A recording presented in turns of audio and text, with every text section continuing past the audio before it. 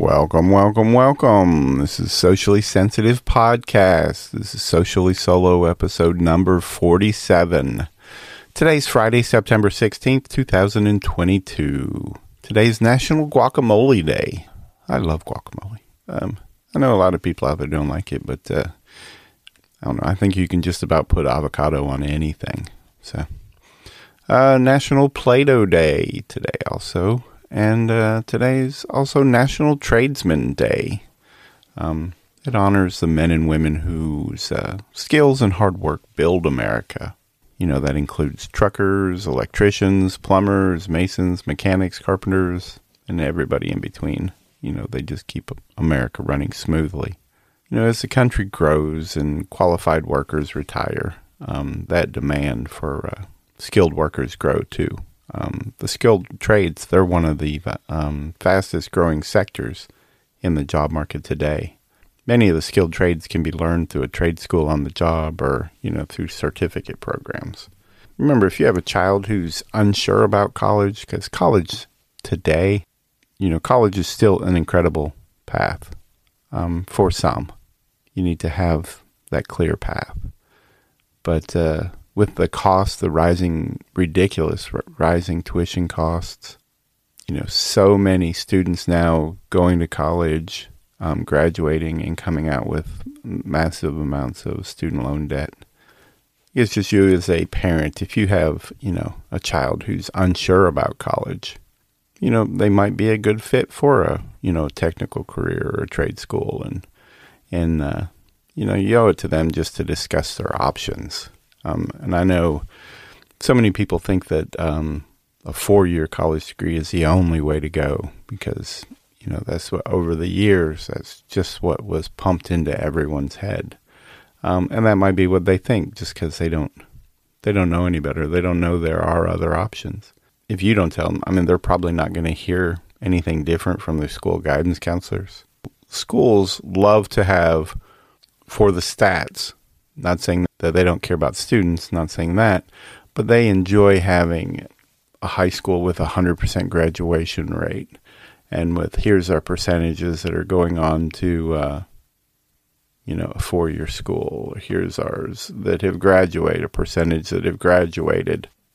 I mean, they like keeping score is how they look at it, even though that it's a child's life that they're really influencing. So either way with kids, they just need to know. And it's, you know, your job to work with them that they have a career-seeking strategy. Like we said, college can be an amazing path for some as long as they have a clear goal in mind. But going in without a clear goal, you're probably just going to end up with a lot of debt and still no career. You know, because a degree doesn't guarantee a career. A hardworking student with clear goals does. You know, whether it's a 4-year degree, a trade school, or, you know, just making their own path towards their goal. Either way, they just need to have a clear understanding of all the available options.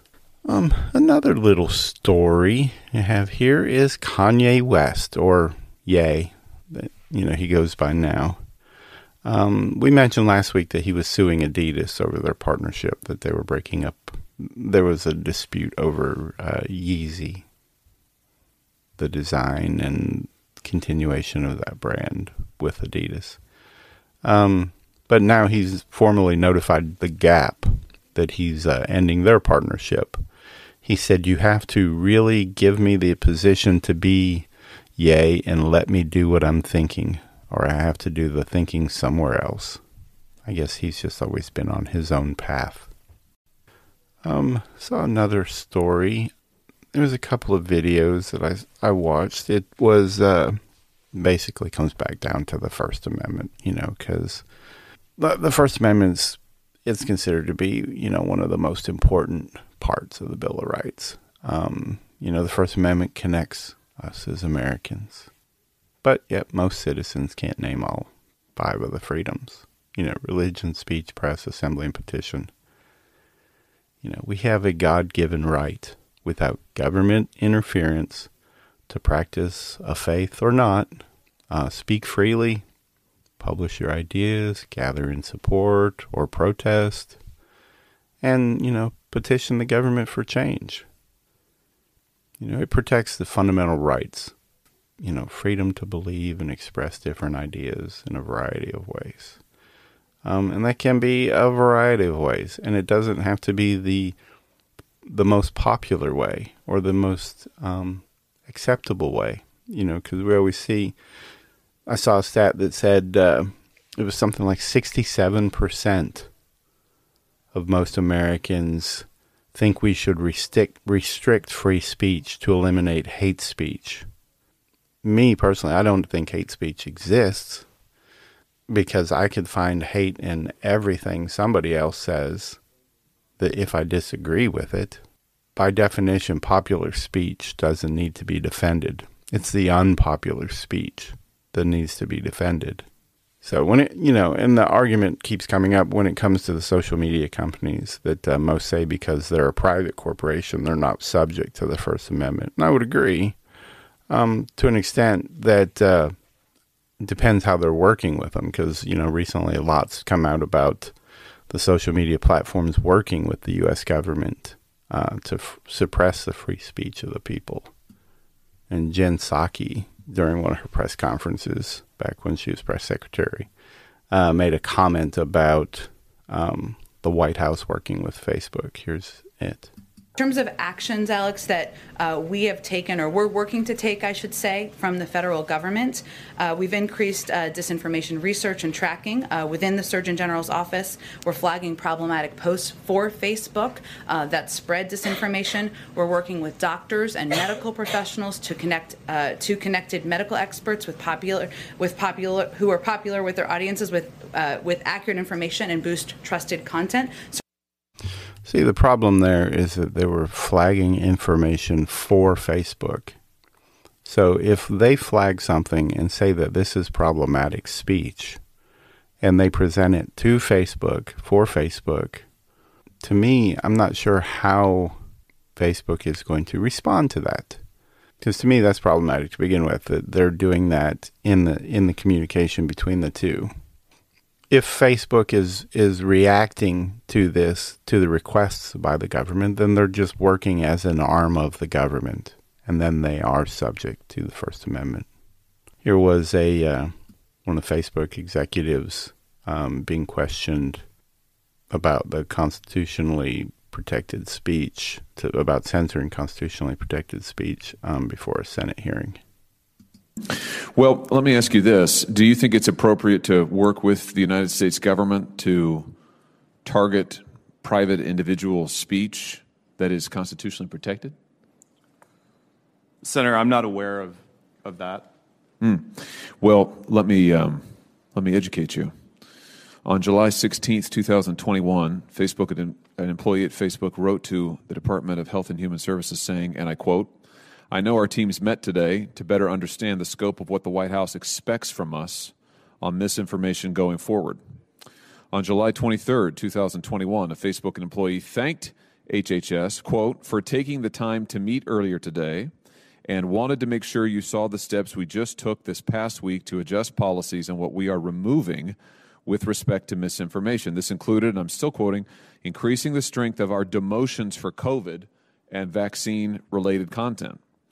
On April 7th, 2021, a Facebook employee thanked the CDC for responding to misinformation queries, and I quote, "We'll get moving now to be able to remove all but that one claim as soon as the announcement and authorization happens."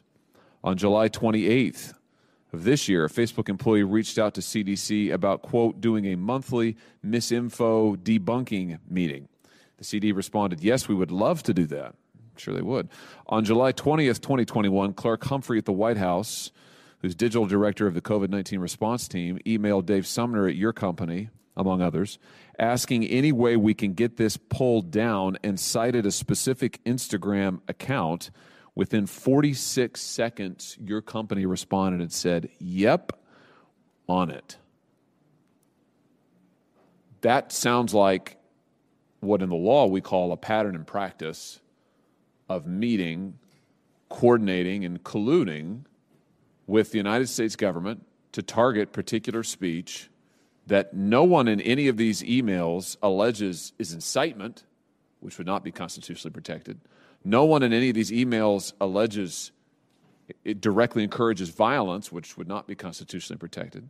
So it appears to all be constitutionally protected speech on, I might add, very politically sensitive topics that Facebook is directly working with the U.S. government to target and remove. Is that your company policy to do this kind of thing?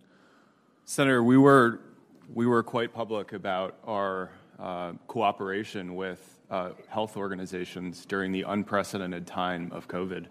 We knew that people expected and wanted accurate information on our platform. We had conversations with the CDC, with the World Health Organization, and with other public health organizations, not just in the U.S., but abroad, in order to understand how to help make sure that folks weren't getting information that could cause imminent harm. Fair enough. So you're saying that this was, in fact, company policy to have these kinds of meetings with HHS, with the CDC, with the White House directly, that you did engage in this behavior, and you think that it was entirely fine. Is that your testimony? Senator, I do believe it's appropriate for companies like ours to be in consultation with public health organizations and with government. And you can confirm that things like taking down a private Instagram account and adjusting your policies at the behest of the White House and putting into place misinformation policies at the behest of CDC, that those things you think are appropriate. This was company policy to do so. Is that fair to say?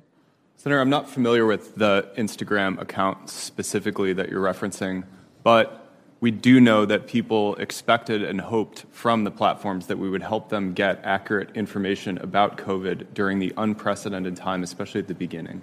Well, isn't there a difference between you as a platform putting forward information and censoring your users at the behest of the White House, the administration more broadly, and the CDC? Isn't there a distinction there?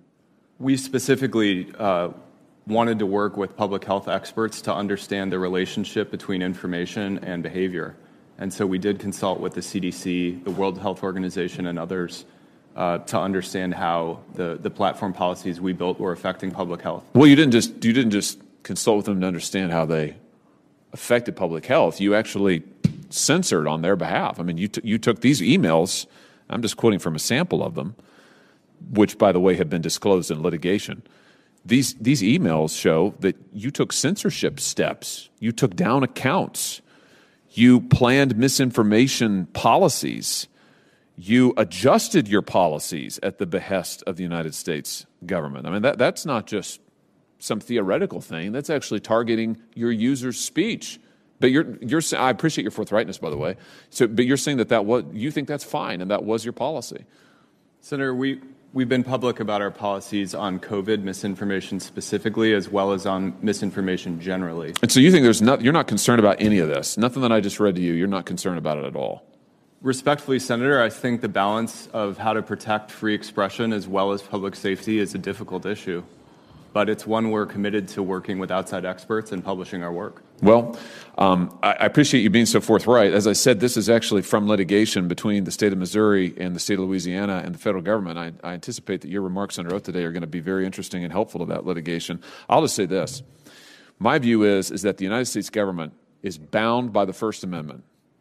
They cannot encourage or coerce or incite or collude with a private party to get around the First Amendment. But you've just said to me today that that's basically what they did, that you coordinated with them repeatedly over a pattern of months and years to adjust and target your speech policies for protected speech at the behest of the United States government. I have to tell you, I've got a big problem with that, and I think all your users should too. Thank you, Mr. Chairman. Yeah, I take away from that Facebook's reasoning is that the violating someone's rights are fine as long as the ends justify the means. But, well, that's all I've got today. Just want to thank you for listening, and really appreciate you sticking around and listening to these. And hopefully you're coming back every day.